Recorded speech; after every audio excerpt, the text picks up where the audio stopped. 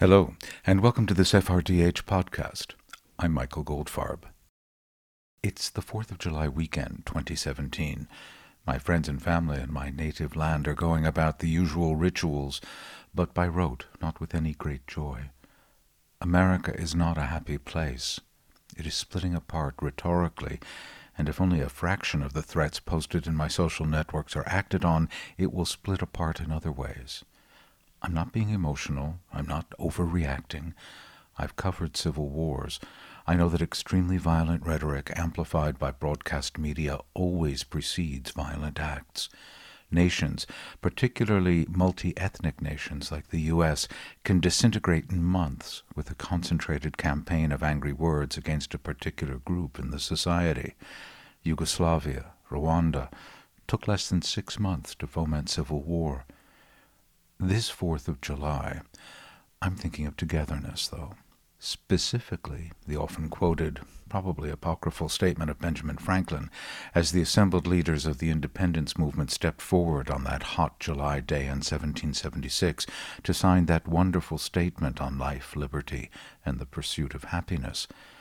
We must indeed all hang together, or we most assuredly shall all hang separately. No trade union activist or Marxist revolutionary has ever defined the necessity of solidarity so elegantly. Franklin may or may not have said that, but he had been expressing the thought regularly in the years before the rebellion. Our only safety is the firmest union, he wrote in 1775, and keeping strict faith with each other. Hanging together, keeping the faith, solidarity. That's what I'm thinking about this July 4th. It is the absence of solidarity in recent years that has led to America's current agonies. When our new epoch began with such savageness a decade ago, it was not possible to see what was unique about it. As time has passed, it is clear the crash in 2008 was not your garden variety economic contraction, which would be followed, as day follows night, by a return to economic good times.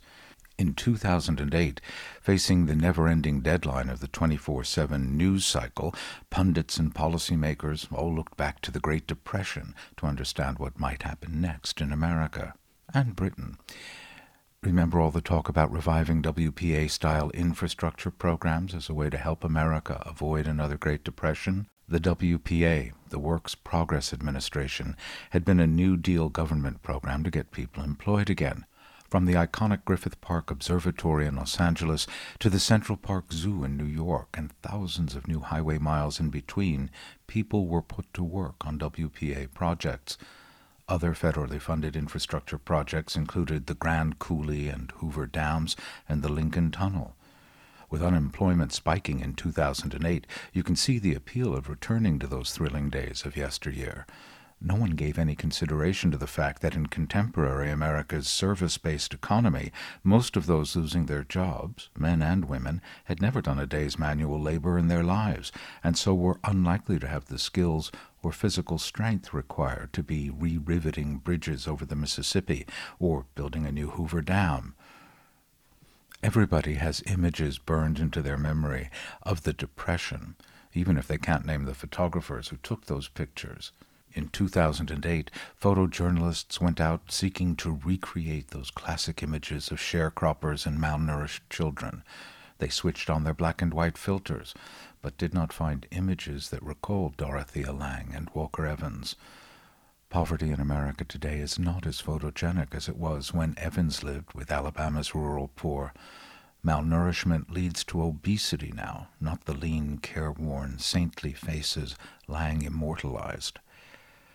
When soup lines failed to materialize and Wall Street traders didn't jump out of windows and thousands of hobos didn't start riding the rails, the press decided things really weren't so bad. But they were. They were bad in a way that was different to the 1930s. We did not suffer another Great Depression, but for a majority in America and Britain, life is being lived in a perpetual downturn.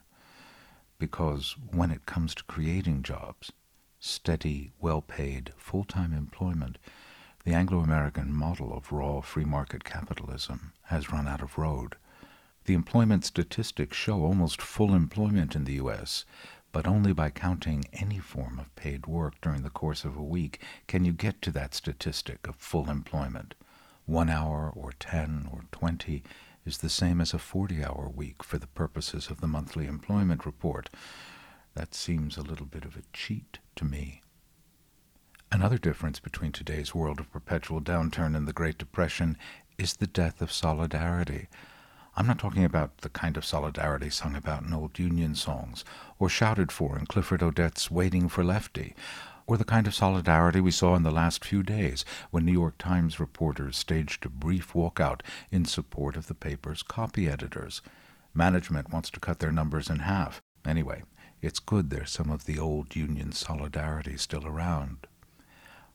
But I'm talking about something different. The kind of human solidarity on display in catastrophic episodes in history, where one person risks their own personal security to help another. No society survives a catastrophe without a show of this human solidarity, and the permanent downturn is a catastrophe for those who have lost their full-time jobs or have had to move on from their hometowns and families because of the collapse of the local economy. Believe me, I know.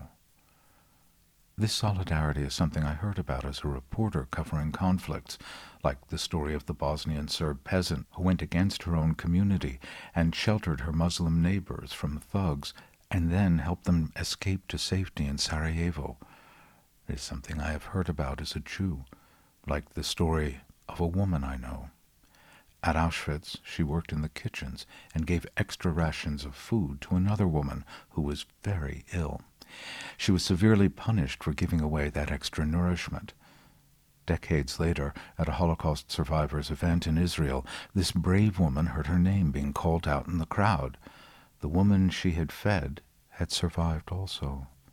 There is the solidarity I heard about in my own family. During the Great Depression, my grandfather was a dentist with a modest practice in the Bronx. His sister's husband couldn't find a job. Her sons were his own son's age. On Fridays, when he gave my father and uncle their allowance, he gave his nephews an allowance as well, and always more than my father got. "Why?" my father asked once. "Because they have nothing," was my grandfather's response. My grandfather eventually fronted his sister's family the money to start over again in California, where they were able to rebuild their lives. How much of that reaching out beyond charity is there in America today? Well, there's plenty of concern. Concern is the curse of liberalism. Concern is plentiful in liberal America, but how much solidarity? Solidarity as I've just described it, where you risk your own life or livelihood for someone else, a stranger even.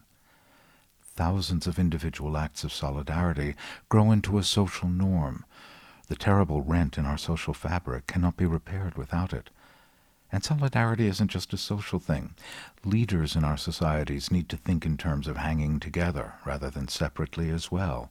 In early 2009, I went to Hamburg, Germany to report on the recession. The docks, the main business of the city, were empty. Global trade had come to a screeching halt, and it wasn't clear when the great container ships would move again. Yet the worst of the downturn was mitigated because people were kept at work. Businesses, banks, local government and unions worked together to find a way to keep people employed, even when there was no real work to be done. Jobs were shared, loans were available to keep enterprises open. To achieve this, bankers and managers were willing to miss quarterly profit targets and forego their bonuses.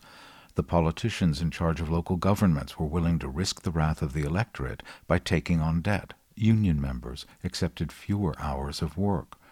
The society, how can I say this without irony, was united. When the global economy began to rebound, Germany was ready to take advantage of it. Its workforce was in place and motivated.